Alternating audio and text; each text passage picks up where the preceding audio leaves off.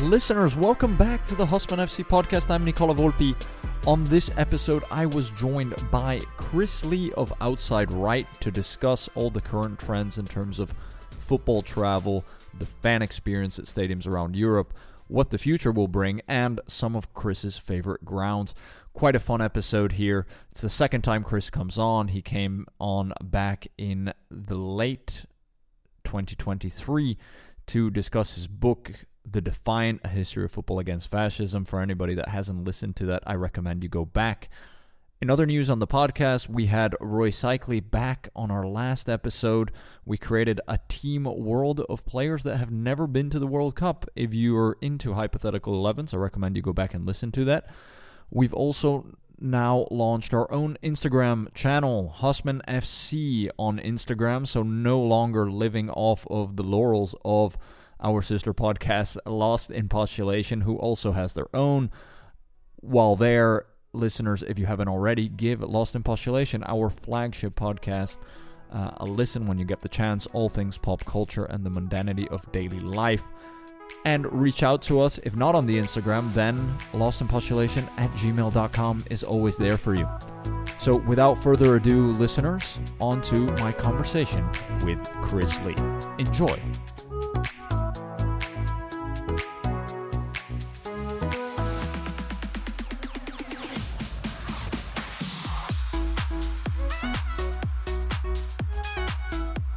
All right, joining me today is Chris Lee, yet again making his second cap on the Husman FC podcast. Chris, welcome back.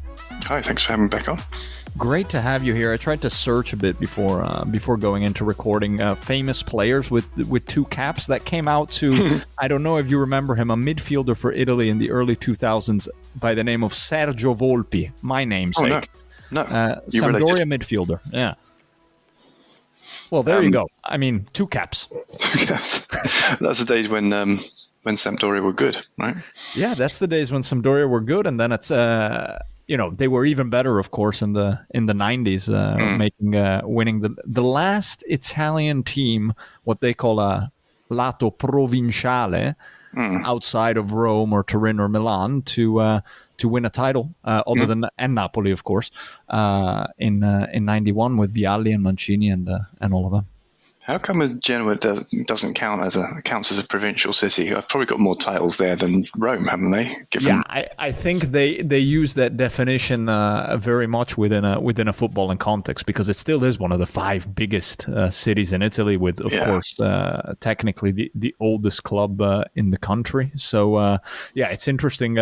It's interesting how they choose that, but they also say the same about the Hellas Verona side that won, being a provinciale, etc. And although my father wouldn't agree also about the Fiorentina side in the 60s. Oh, fair enough. I would hopefully we'll come back to Marassi actually as we go through the course of this conversation, because that is possibly my favourite ground in Italy. One of them. Okay. Yeah. Well, the famous Marassi, where the players have to cross the entire pitch from their tunnel to go and get to their dugouts. The only one in Italy that has that. But Chris, the reason I had you on today, we were the last time you were on, we discussed your book, The Defiant: A History of Football Against Fascism. We dove very much into that history of football and politics. Our listeners found that very refreshing, a different take on things. Today, what I wanted to have you on about is very much within your swing zone, your genesis of Outside Right, which is football travel, right? A lot of this came about for me last year, being an AC Milan supporter, my wife being a Spurs supporter, went to both the home and away legs of that round of 16 tie. And you kind of get to see a bit the past in a way, with La Scala del Calcio, San Siro as a stadium, and the future of football very much with Tottenham Hotspur Stadium very much being, it was almost like going to an NFL game in the US, right? In terms of the concourse, all the offerings you could have. We got there, 3 hours early, and we're busy the whole time, right? They use it for NFL as well. I don't know if you know that. Yeah, exactly. So when NFL comes to London, and that was a big part of their deal, right? And then all the concerts and all that extra revenue. So there is very much an ongoing, commercialization to football at the moment. That's no secret for any of our listeners. even this weekend, I was reading an FT article where they were talking about football stadiums, right? And of course, it's the FT, so they have their focus, but never in there did it mention anything about the actual football on the pitch or the authenticity of experiences. So much of it was about how can clubs get more and more revenue by leveraging these stadiums and having them be stadiums in Italy. They would say di proprietà, right? Not owned by the local town council, but by the club, so they can bring in even extra revenue. So this got me really thinking, there is a flip side to that coin. And I can also tell you from my experience, on the times where you try to get Champions League tickets or tickets for the upcoming Euros, that top-tier football starts to become less and less accessible. And this was originally the game meant to be for the masses, for the working class people, right? So first I wanted a bit your macro take and get a pulse on the situation of how you see that evolving and what the after effects have been. First up, originally football wasn't the game of the working classes. It was wrestled from them, from the upper classes. But it's become that way. And just to your point about how hard to get tickets for the Euros, I entered the ballot. And had I have got them, which I didn't, by the way, I would have got Spain versus Italy in the first group stage, which is doubly frustrating for not having got that. But football's become a product, hasn't it? It's a global product. This is why people quite often cite Italia 90 as the last great World Cup, because there was that air of mystery about it. We didn't know about, Yugoslav players, when the wall come down and stuff, and suddenly that opened up, and we'd learn all about geography from Panini sticker albums. That's a great point. In the USA 94, by that point, it was a global product, really. It's in the home of Razzmatazz, a country that's continually tried and doing relatively well now, I guess, of trying to sort of create a national soccer league within the States, which you'd know more about than me. But ultimately, since 1992 in the UK, or England, I should say, rather, the induction of the Premier League, I say football's becoming inaccessible. It's not inaccessible, it's very expensive. And you've got more likely to get a season ticket. And obviously, as a global product, it's become also a tourist attraction as well.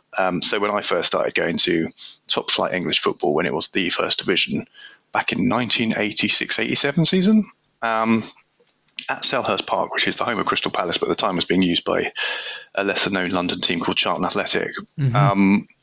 I think it was them against Southampton or against Everton, who were champions that season. I can't remember now, but it was 3-2. I remember that much. But it was probably, I look back at it not so long ago, and the attendance was about 10,000. Okay. It's like, what would you get now for Premier League? It'd be a lot more than that, right? Certainly. That probably didn't cost very much. I mean, I was, even as, I guess, be paying student rates when you're younger, about £5. Was that €6-7? Even when I went to Real Madrid as a student, paying full adult ticket prices in the 96-97 season, I think it was like 1,000 pesetas to stand, which was again £5, €6, and to sit it was about €12. So it was not expensive, and I haven't been back to Bernabeu since 1997 because. Purely because I know it's very, very expensive and difficult to get tickets, and also I want to leave that memory back in the as it was really when the atmosphere was absolutely phenomenal. There was possibly, I think I was in 103,000 crowd. I don't know if I imagined that against Betis on a Saturday night match. In the 90s, could be so, yeah. And this was pre-Galactica, but still had players like Raúl and Clarence Seedorf and much underrated Argentinian midfielder called Fernando Redondo. Oh, Fernando, yes. The Prince. He ended up in Italy, didn't he? Yeah, he ended up at Milan once they started building the Galacticos. But the problem is he arrived basically injured, and then really, really chronic injuries where he even said no to his salary for an entire year because he just couldn't make it. But that also says a lot about the person, Fernando Redondo, I think, who was very much up here, also a very different type of football. Well, the great thing about the Bernabeu as well in those days, you're on a third level side watching Subbuteo.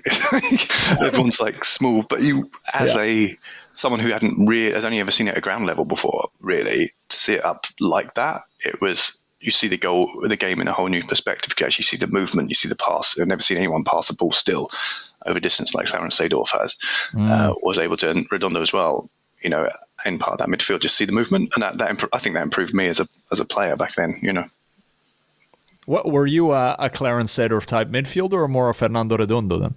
I wanted to be, but as a goalkeeper, you know, every goalkeeper wants to secretly play out on pitch. So you do go out on pitch. But I played on the left, actually. Rui Costa was my inspiration, actually. Okay. Well, makes sense with your Fiorentina lineage. Exactly, right? yeah. Anyway. But, so, you know, as you said, like, it's changed a lot in that sense. And you also mentioned, and also an outside right, that now you start to see a bit of a trend, especially, you know, in England. You see two trends, right? You see one, which is English football lovers traveling to the continent to follow football.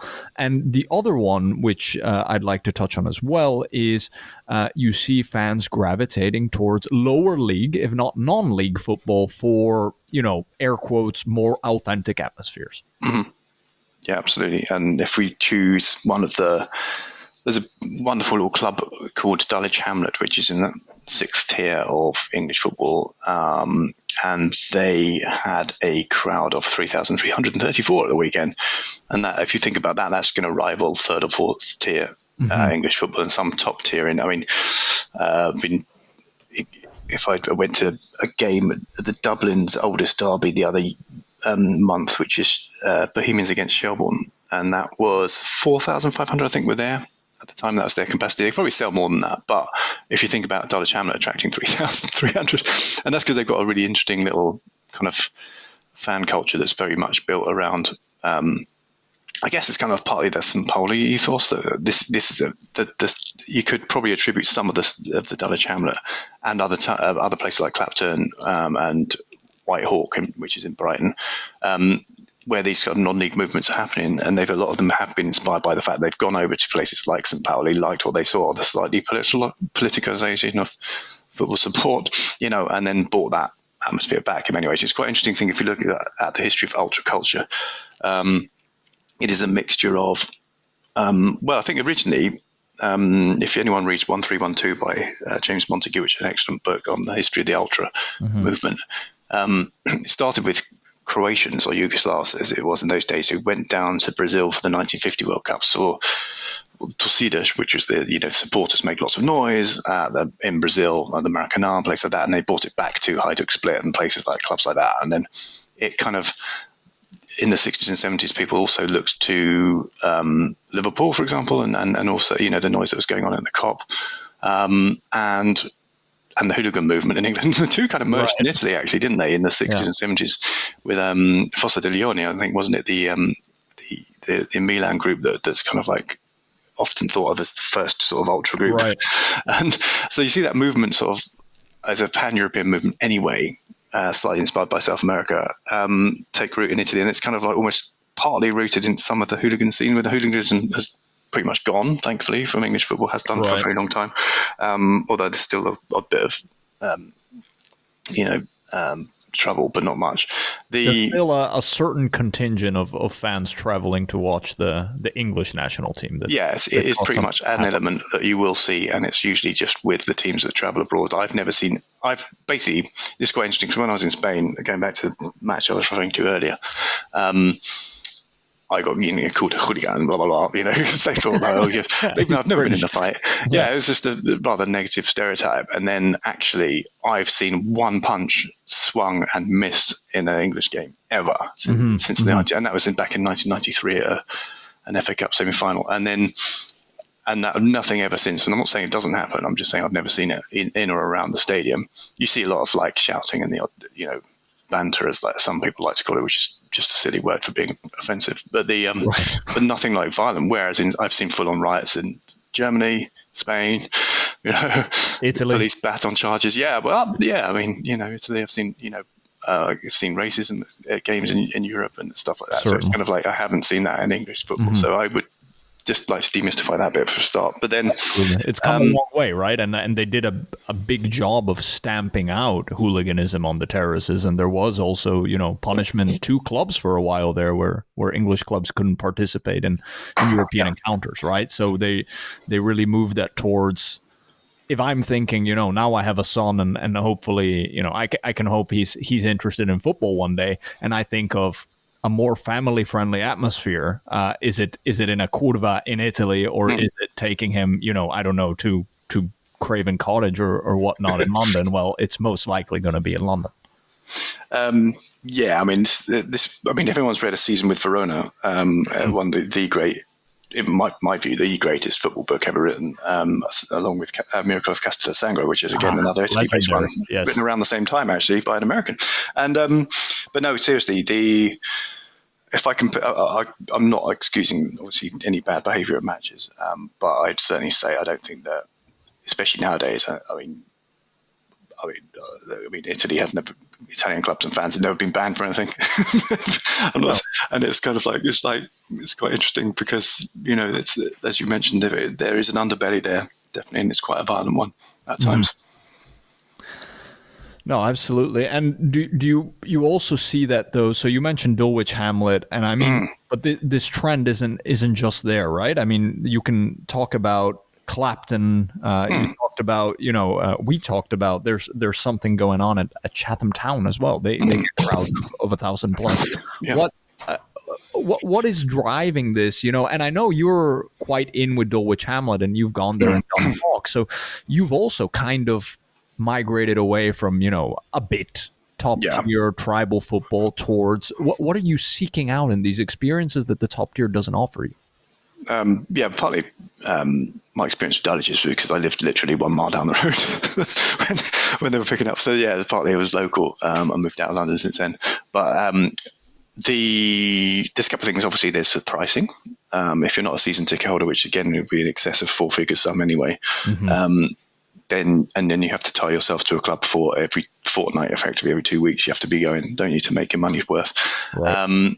And then, of course, if you don't want to not give it up, because then you're probably very difficult to get back on the list. So that's an expensive hobby in itself. So the chances of getting tickets to a top flight English ground, usually you'd either have to wait for a League Cup match, probably an earlier round, or an FA Cup match. As you saw this weekend, a lot of the stadiums were quite empty. Top flight. Or a women's match when they host them at those stadiums. So, for example, Stamford Bridge had a Chelsea women's match the other week. So that's a good chance for you to experience a different type of, you know, atmosphere, but still see your team or your club effectively at home. But yeah, it's very expensive. Like I said, the atmosphere is very subdued, obviously which is in many ways a good thing that the Taylor Report, which came out in the early 90s, which was a response to the Hillsborough tragedy in 1989. Those who are not familiar with it, 97 now, Liverpool fans died due to a fan crush because they had barriers and things like that, and ticketing was all wrong. And there's lots of things. The policing was, not up to scratch. There's a whole inquiry about it. I won't go into it, but ultimately they decided all-seater stadiums were a way forward.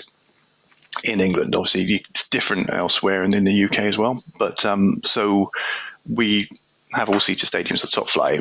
So it's all safe, and there's obviously safe standing or the potential for safe standing at places like new stadiums like Tottenham Hotspur. For when that comes in, if that comes in, I think Germany's done a really good job of leading the way on that, on safe standing. But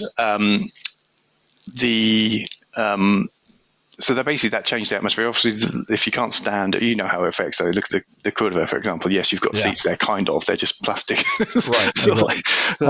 Drilled into cement, and quite often don't stay there during the course of the match. But the standing does create a very different atmosphere to sitting. So a lot of that atmosphere kind of went. I think now that a lot of fans, obviously due to health and safety, have to make sure their banners are, fire retardant and all the right sort of.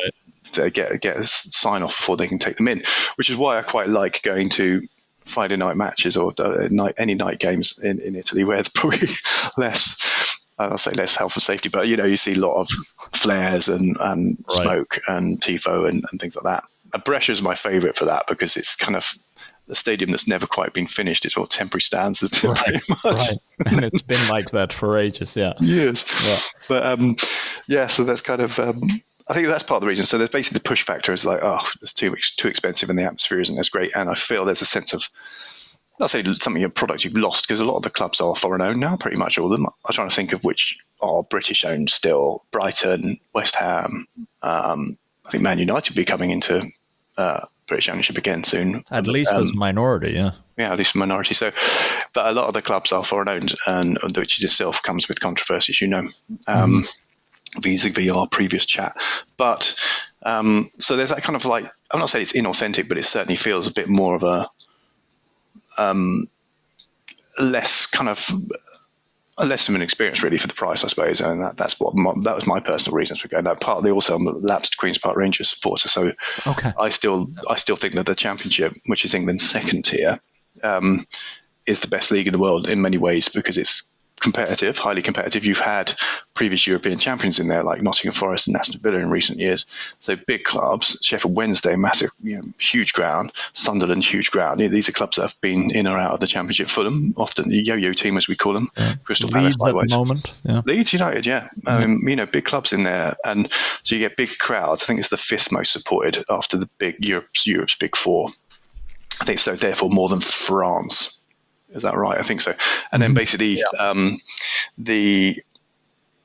it's highly competitive. You always got playoff places to play for. Usually someone who's come down from the Premiership struggles. In recent years, it's become less like that, but it used to be the case that you get these parachute payments when you come down division. So it's very difficult to get, even with that money, it's very difficult to get back up. So some teams really struggle with that. So Charlton Athletic, which I referred to earlier, Sheffield Wednesday, they've just kind of Sunderland, they've all kind of plummeted into the, at times into the third tier. Queen's Park Rangers, another one, who will be probably going down again this year.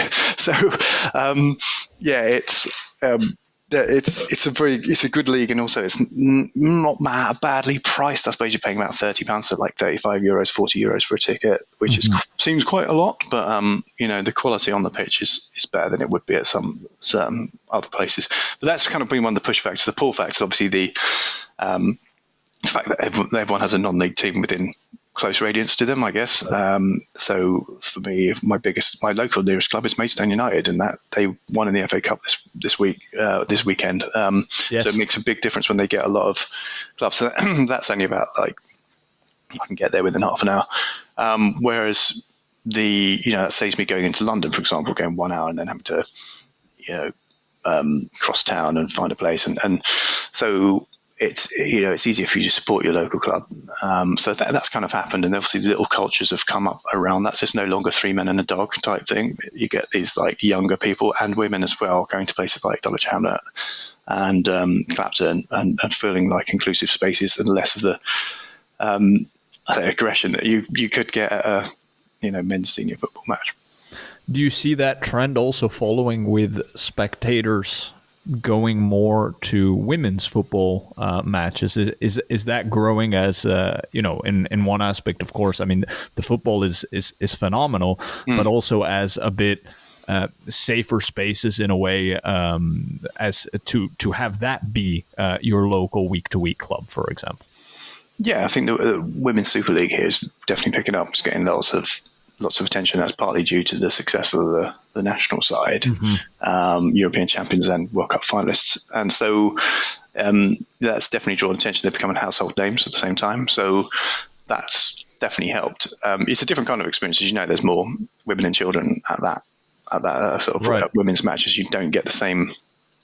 I'll go back to that word I said before, banter, which is the sort of exchange of verbals between fans. You don't get this. There's a lot of safer space if that's the experience you're after. And also a lot of them, like I said, they play some games at Highbury or not Highbury, my goodness, Emirates or going back a bit old school, or Stamford Bridge, but quite often it'll be like a smaller ground. So again, accessible for a lot of people.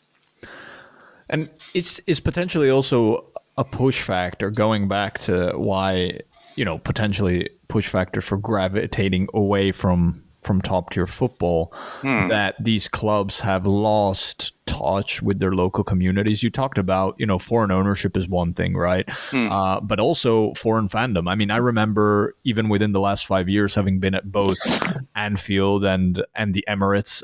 The Emirates at times felt like a tourist library. Anfield, apart from the Kop, I mean, and it is cool in a way that I was there as a tourist myself, and you're surrounded by people that flew in, that morning from wherever, from Mumbai or whatnot. But what was once a club starts to be more and more, a commercial entity in business, which is not as dependent anymore on whoever's coming into the gates on those weekends. Is much more dependent on who's watching on the other side of the world. For example, I've never seen as many Manchester United shirts day in, day out as when I lived in Singapore. Mm-hmm.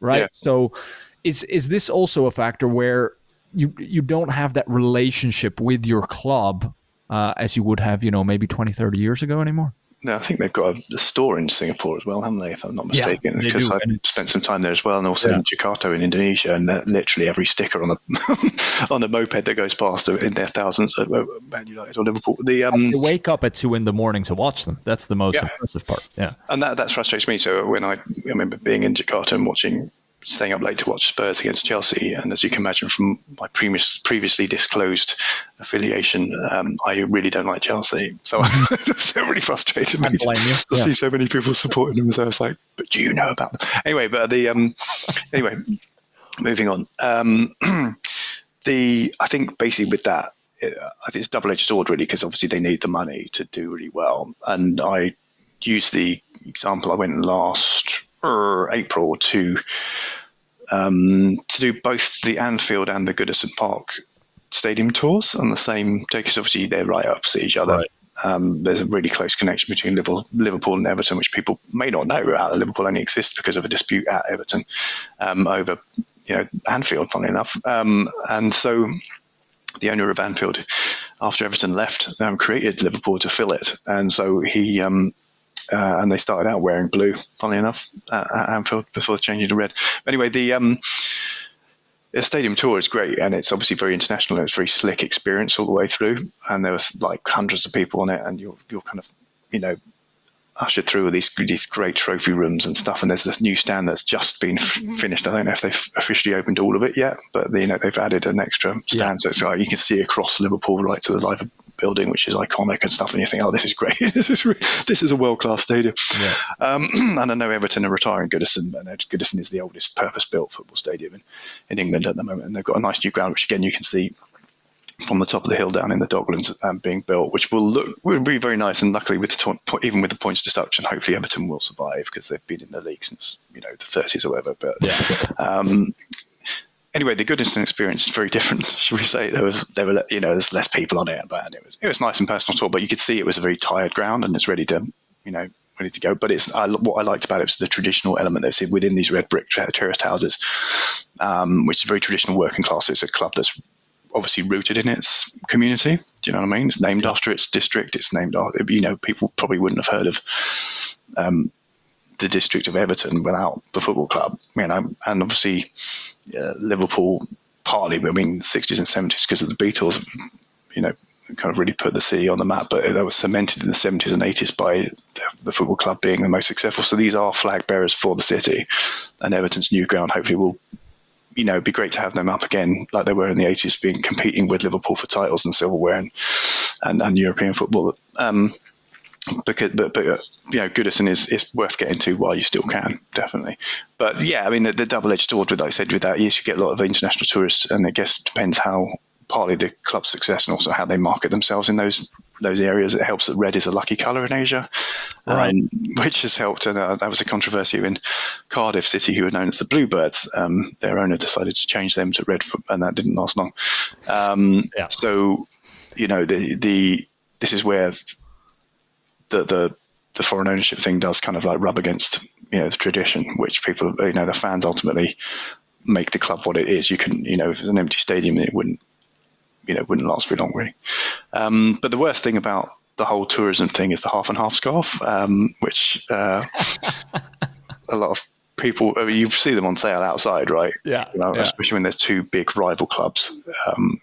It's a lot of the tourists buy that, and there've been instances where people have got a little bit of verbal, kind of from home fans about wearing them in the home end. So there we are. That's great memento, I'm sure, if you know you're never going to go back there. But I'd encourage you to pick a team and stick with it and buy just a single scarf. I had to buy a half and half scarf because I was in the home stand at Spurs Stadium last year, and it was the only bit of red I could get away with was the red half, the Milan half of the for that match. So that's the one instance where I bought it, and then of course they figured out quite quickly who I was. So I had to basically keep quiet for all 90 minutes, quite suffering. But having said all of that, I can imagine American listeners to the podcast saying what are they chirping on about? Identity with a local club, tradition. Who cares? They would say. In America, we have the franchise model. Seattle Sonics move from Seattle to Oklahoma City, become the Thunder, still sell out, go to an NBA Finals. Why not? How do we explain why we care about this so much to the American listeners, Chris? Because I could see them saying, "Oh, well, whatever." Yeah, and that's because I guess the ownership has been different over the years, and it depends what you're used to. There's a greater sense of ownership, I guess, here. So the great example which I'll cite is the case of Wimbledon, which with the FA Cup final were winners in 1988, the Crazy Gang, which everyone's probably familiar with that story. They, in the 90s, found themselves homeless after losing their ground. I think it was sold, but then they didn't got back. They again played at Selhurst Park, which you mentioned earlier, Crystal Palace ground for a while. Couldn't find suitable premises. They were even muted about going to Dublin or to Belfast and creating a franchise effectively there. And obviously that was controversial as well. And so where they ended up is a town called Milton Keynes, which is like a commuter town, about 45 minutes north of London. It's one of these villages that was suddenly turned into a new town as London expanded and people wanted to move out. So it's got a reputation anyway, Milton Keynes, as this kind of 1960s, 70s kind of that sort of conceptual brutalist kind of like divide. It's actually all right. It's got a lot of roundabouts, which you guys don't have in America. But but what I would say is but there was a massive controversy about that, and the fans of Wimbledon, obviously, which is from SW19, Southwest London, more famous for its tennis. It's not kind of, they weren't obviously they objected to that, and they formed their own kind of side, AFC Wimbledon, which has now suddenly gone up and are now kind of in the lower tiers of English football, having worked up the pyramid from the very bottom. So and overtaken MK Dons at the time. So as Milton Keynes Don at Wimbledon is now, the original Wimbledon is now known. So that was really controversial. I think a lot of people learned their lesson from that. You don't take a club and uproot it from its area. Even moving stadium is controversial in many ways. Tottenham Hotspur stayed in their same area. And there was one point, one FA Cup match I went to at Millwall at White Hart Lane, where they were building the current stadium, the new stadium, and you walked across the sort of building site effectively to get to your seat. And it was quite interesting being what is now probably like the centre spot or something like that, looking up at this concrete bowl that's being built, and now it's there. And obviously they're staying, basically they moved right next to each other. Anfield likewise, Liverpool stayed in the same building. Craven Cottage has just been expanded, and that's Craven Cottage is a wonderful ground. It's the first one, I should say, any visitor to London should go to if you want to see a mixture of the old red brick, which is designed by a guy called Archibald Leach, who did a lot of the really great grounds like Ibrox in Glasgow and Villa Park in Birmingham. They still survive, but he did a lot of grounds back in the day. And so, there's not much of that architecture left, partly because of the Taylor Report, which we mentioned earlier. But some clubs moved out altogether. So you get places like Coventry City, where I was at university when they were still at Highfield Road, which was not a great area of town, to be honest. But it was a tight-knit, classic English-style, four-star stadium, very closely on top of the team, effectively. But they moved out of the city into a new arena, and it became a bit. It's a difficult experience because it's obviously, if you're traveling to a match, often either you live in the city as a local, or you get the train in or a bus in, and that bus station or train station is going to be central anyway. You don't want to be in a an industrial estate, as we call them, right on the edge of town. It's kind of soulless experience. You'd go there maybe to buy some DIY equipment, but you wouldn't necessarily want to go there to watch football, Right. You want pubs, you want like bars and places you hang out with your friends and walk to the game. So that's part of the experience. I think that's part of what we lost when you uproot a town for a club from its kind of natural surroundings or traditional surroundings, and you move it out of town. And that's, I think it was Michael Cox had an article in The Athletic just this past week about how most London clubs have actually, even though there were plans at any given point to move, quite a radius away from their original home, have actually stayed quite true to it. Is it space is what it is, real estate is what it is? Is it just a matter of time before we start to see stadiums moving outside of where the natural communities of these clubs are? Well, that's kind of already happened in a lot of ways. London's the most expensive real estate possibly in Europe, certainly in the top 10, 20 in the world. So moving in London's hard, but all the clubs, like you said, the ones that have moved in the last 30 years seem to have stayed quite local. Millwall was one of the first ones to move. They're kind of relatively close to where the old Den was. I mean, you used to be able to see the old Den from the new Den, so to speak. So it's like a half mile or so. Emirates is not far from Highbury. I'd recommend that. Highbury's now, they've kept the frontage, the beautiful Art Deco. If anyone could go to Emirates, should take an extra half hour, just stroll around up to Highbury. Like I said, White Hart Lane, stayed on White Hart Lane for Tottenham. Chelsea Stamford Bridge, there's some talk of a move. I don't know where that's at. Very difficult where they are in West London is definitely the most expensive borough. Brentford stayed kind of local. They're in Kew now. Wimbledon likewise stayed in the same street, Plough Lane. They're back where they were. It was an old Greyhound Stadium, which they sort of built over. I'm trying to think of else. Oh yeah, West Ham. Now that was a big one. That really did change the atmosphere because West Ham Upton Park was a classic red brick English stadium. It was very the bowling ground. Everyone really liked it. Upton Park, as it was known officially. They moved to the old Olympic Stadium. I'd say the old Olympics, only 12 years old. But that I think that detracted a little bit because what that did was it put that athletics track between the spectator and the pitch. I know you're used to that in Italy. Don't like it. Don't like it. No. But we are not used to that here. And it's kind of, I think that definitely took some getting used to for a couple of seasons. I think I think there's a bit more atmosphere there now, but I've been to a West Ham game there and I just didn't like it. I just felt very detached from the spectacle, so to speak. Very far from it. A bit like the Stadio Olimpico in Rome, where the oval kind of helps a bit in terms of atmosphere, but you still feel far away from the action. Well, I mean, I quite enjoyed the Olimpico because they could have make it, right? But did you go Lazio or Roma? I went Roma. I wouldn't. The first time I went to one of those games in Italy actually put me off, and it was the older Stadio delle Alpi, which didn't last long. Juve's old ground, which I was at ground level effectively, and I couldn't see a thing. I got the cheap seats literally. I was on, and it's a shame because there's great players at that time. There's Pavel Nedved and Trezeguet and Edgar Davids, I think, was there as well. And so it was quite a good outfit at the time. Saw Beppe Signori one-step penalty, actually. Oh, yeah. They were playing Bologna then. Bologna, and this was back in 2003. Makes sense. And good experience, but at the same time, I don't think I'd never been a fan of these athletics tracks. No. And I mean, then, ironically, Juventus goes from the cold, empty, obstructed views of the Delle Alpi to being, basically the only club in Italy with its own modern stadium, built for purpose in a sense, and that kind of ushers in also a winning cycle on the pitch. You wanted to, I'd like to dive into what some of your favorite venues for football travel around the continent are. You wanted to talk about the Marassi, so let's do that first.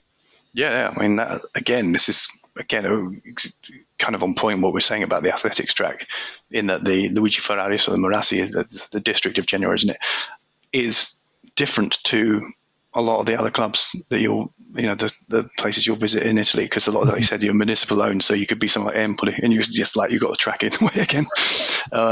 Torino, again, you're far away from the pitch, right? So because they're multifunctional. Which again kind of can kind of impact the atmosphere somewhat, but whereas at the Marassi you're kind of on top of the action, right? It's very English style. I think it's like 35,000 capacity or something like that. And the leg room for someone like me who's 1 meter 90.5 or 6'3" to your American listeners, it's tight. It's just not comfortable. But you're only there for 90 minutes, and the atmosphere is phenomenal, especially for a night game. I mean, night games I prefer them over daytime anytime. Really, but that the ultras in that side. I went to Genoa against Lazio actually. Okay. But a few years ago, but like I've not been to a Samp match, but the Derby della Lanterna, isn't it? Lanterna, that's the one everyone needs to get to, the Lighthouse Derby, which is Genoa against Samp. Yeah, certainly. And so Marassi, and then anything else in Italy that the other thing might not know about? I think people probably do know about, obviously, Fiorentina, and that's a famous club. But what I like about the Artemio Franchi is that it's, along with Bologna's Renato Dall'Ara, is that they've got that sort of Art Deco design. They're built in that. Now, I never heard it's not Art Deco; it's Art something else. Right? Yeah, it's a specific period there. Yes, so it's like harking back to the Roman era, because I know it's built during the Mussolini era, which is obviously a lot of the architecture, while it kind of looks like Art Deco, it's actually kind of calling back to this sort of Roman era, isn't it? In terms of design and stuff like that. So there's a lot of grandiose buildings. But there's some great stadiums that came out of that, like Livorno, I've got one, haven't they? Como, I've got one. That sort of like Art Deco frontage. Bologna's is just like archways, isn't it? It's like with a Maratona tower on it, and again the Artemio Franchi has that, and also you have the setting of it being on the Fiesole Hills, so you've got like, you kind of, even a daytime match with the sort of medieval pageant that comes on before the match, it's just like, it's totally different, and that's what I like. But apart from Florence being like the best city in Italy, but apart from that, it's less so somewhere like Napoli, which was a good example, a great experience to go to, but again you've got that big track, distance from the pitch. So I'm hoping to get down the east coast of Italy next time I go. So the Baris, Lecce, Via del Mare, all those sort of like places down to Puglia. And then, but the great thing about Italian ground hopping that I like, there's pros and cons. One, it's accessible, so you always get tickets. Right. Remember to take your passport. You can buy them online. Yeah, exactly. But also, you can quite often.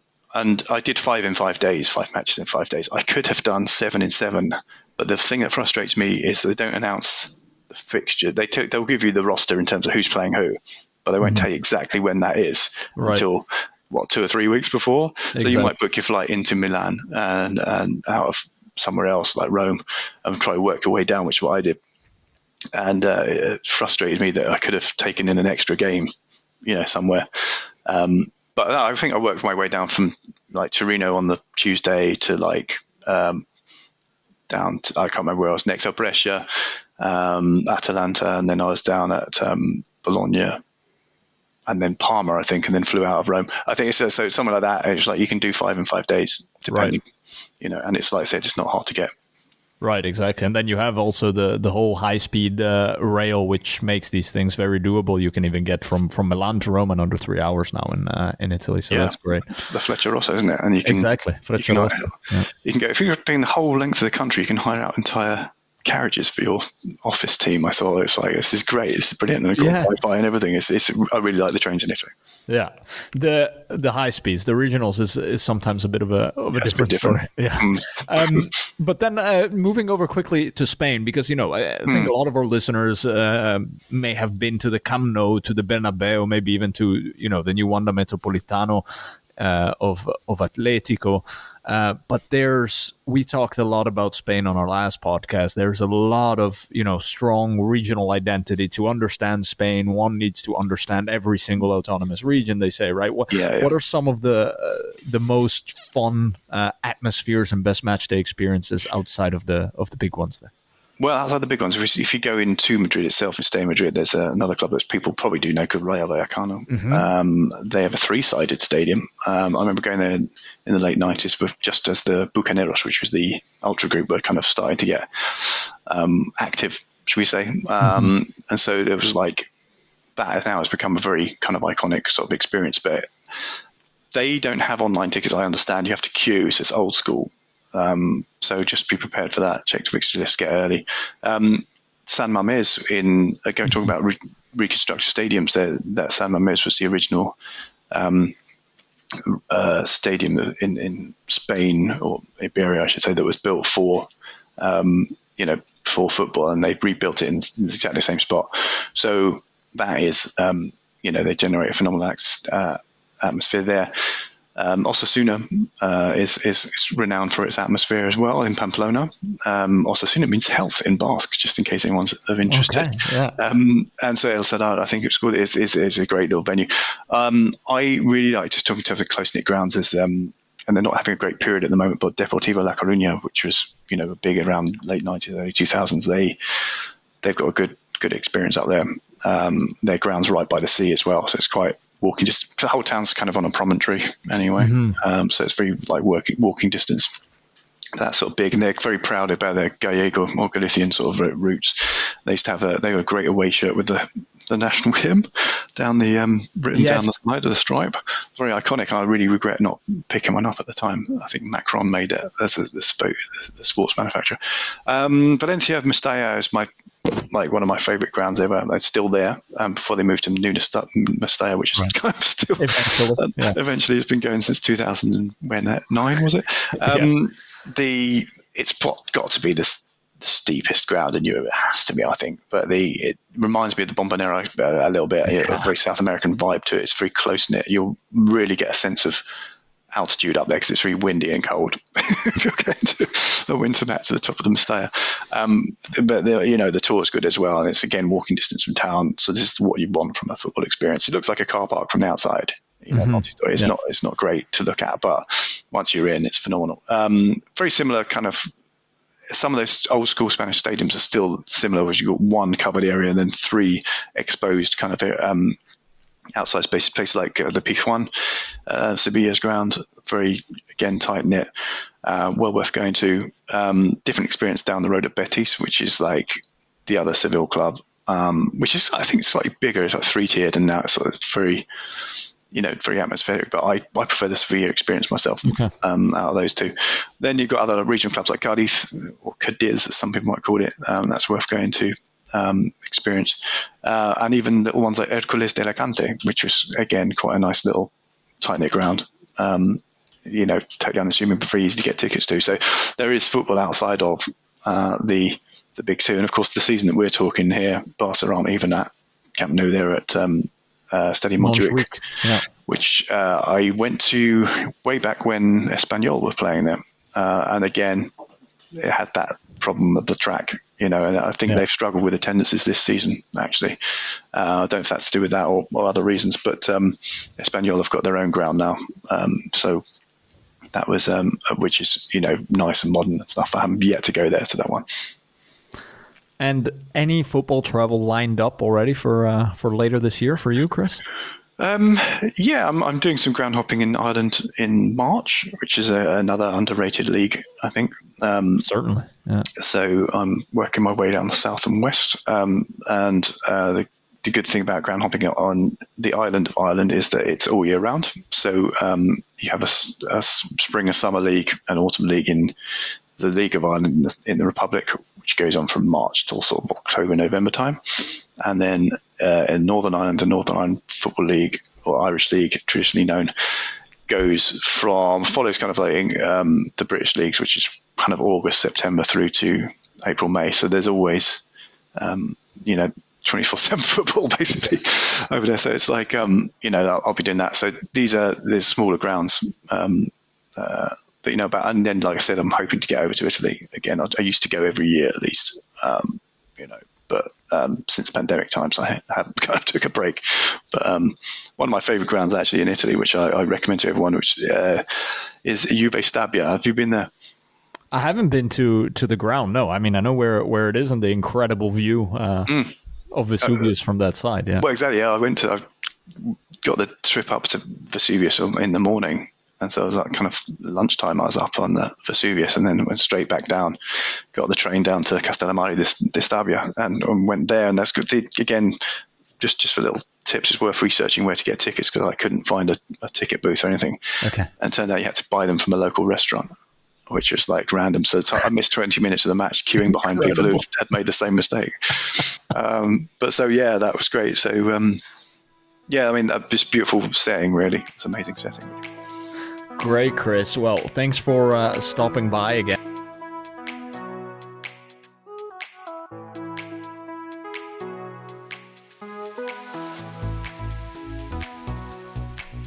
Listeners, that was my conversation with Chris Lee. I look forward to having him on the podcast again in the future.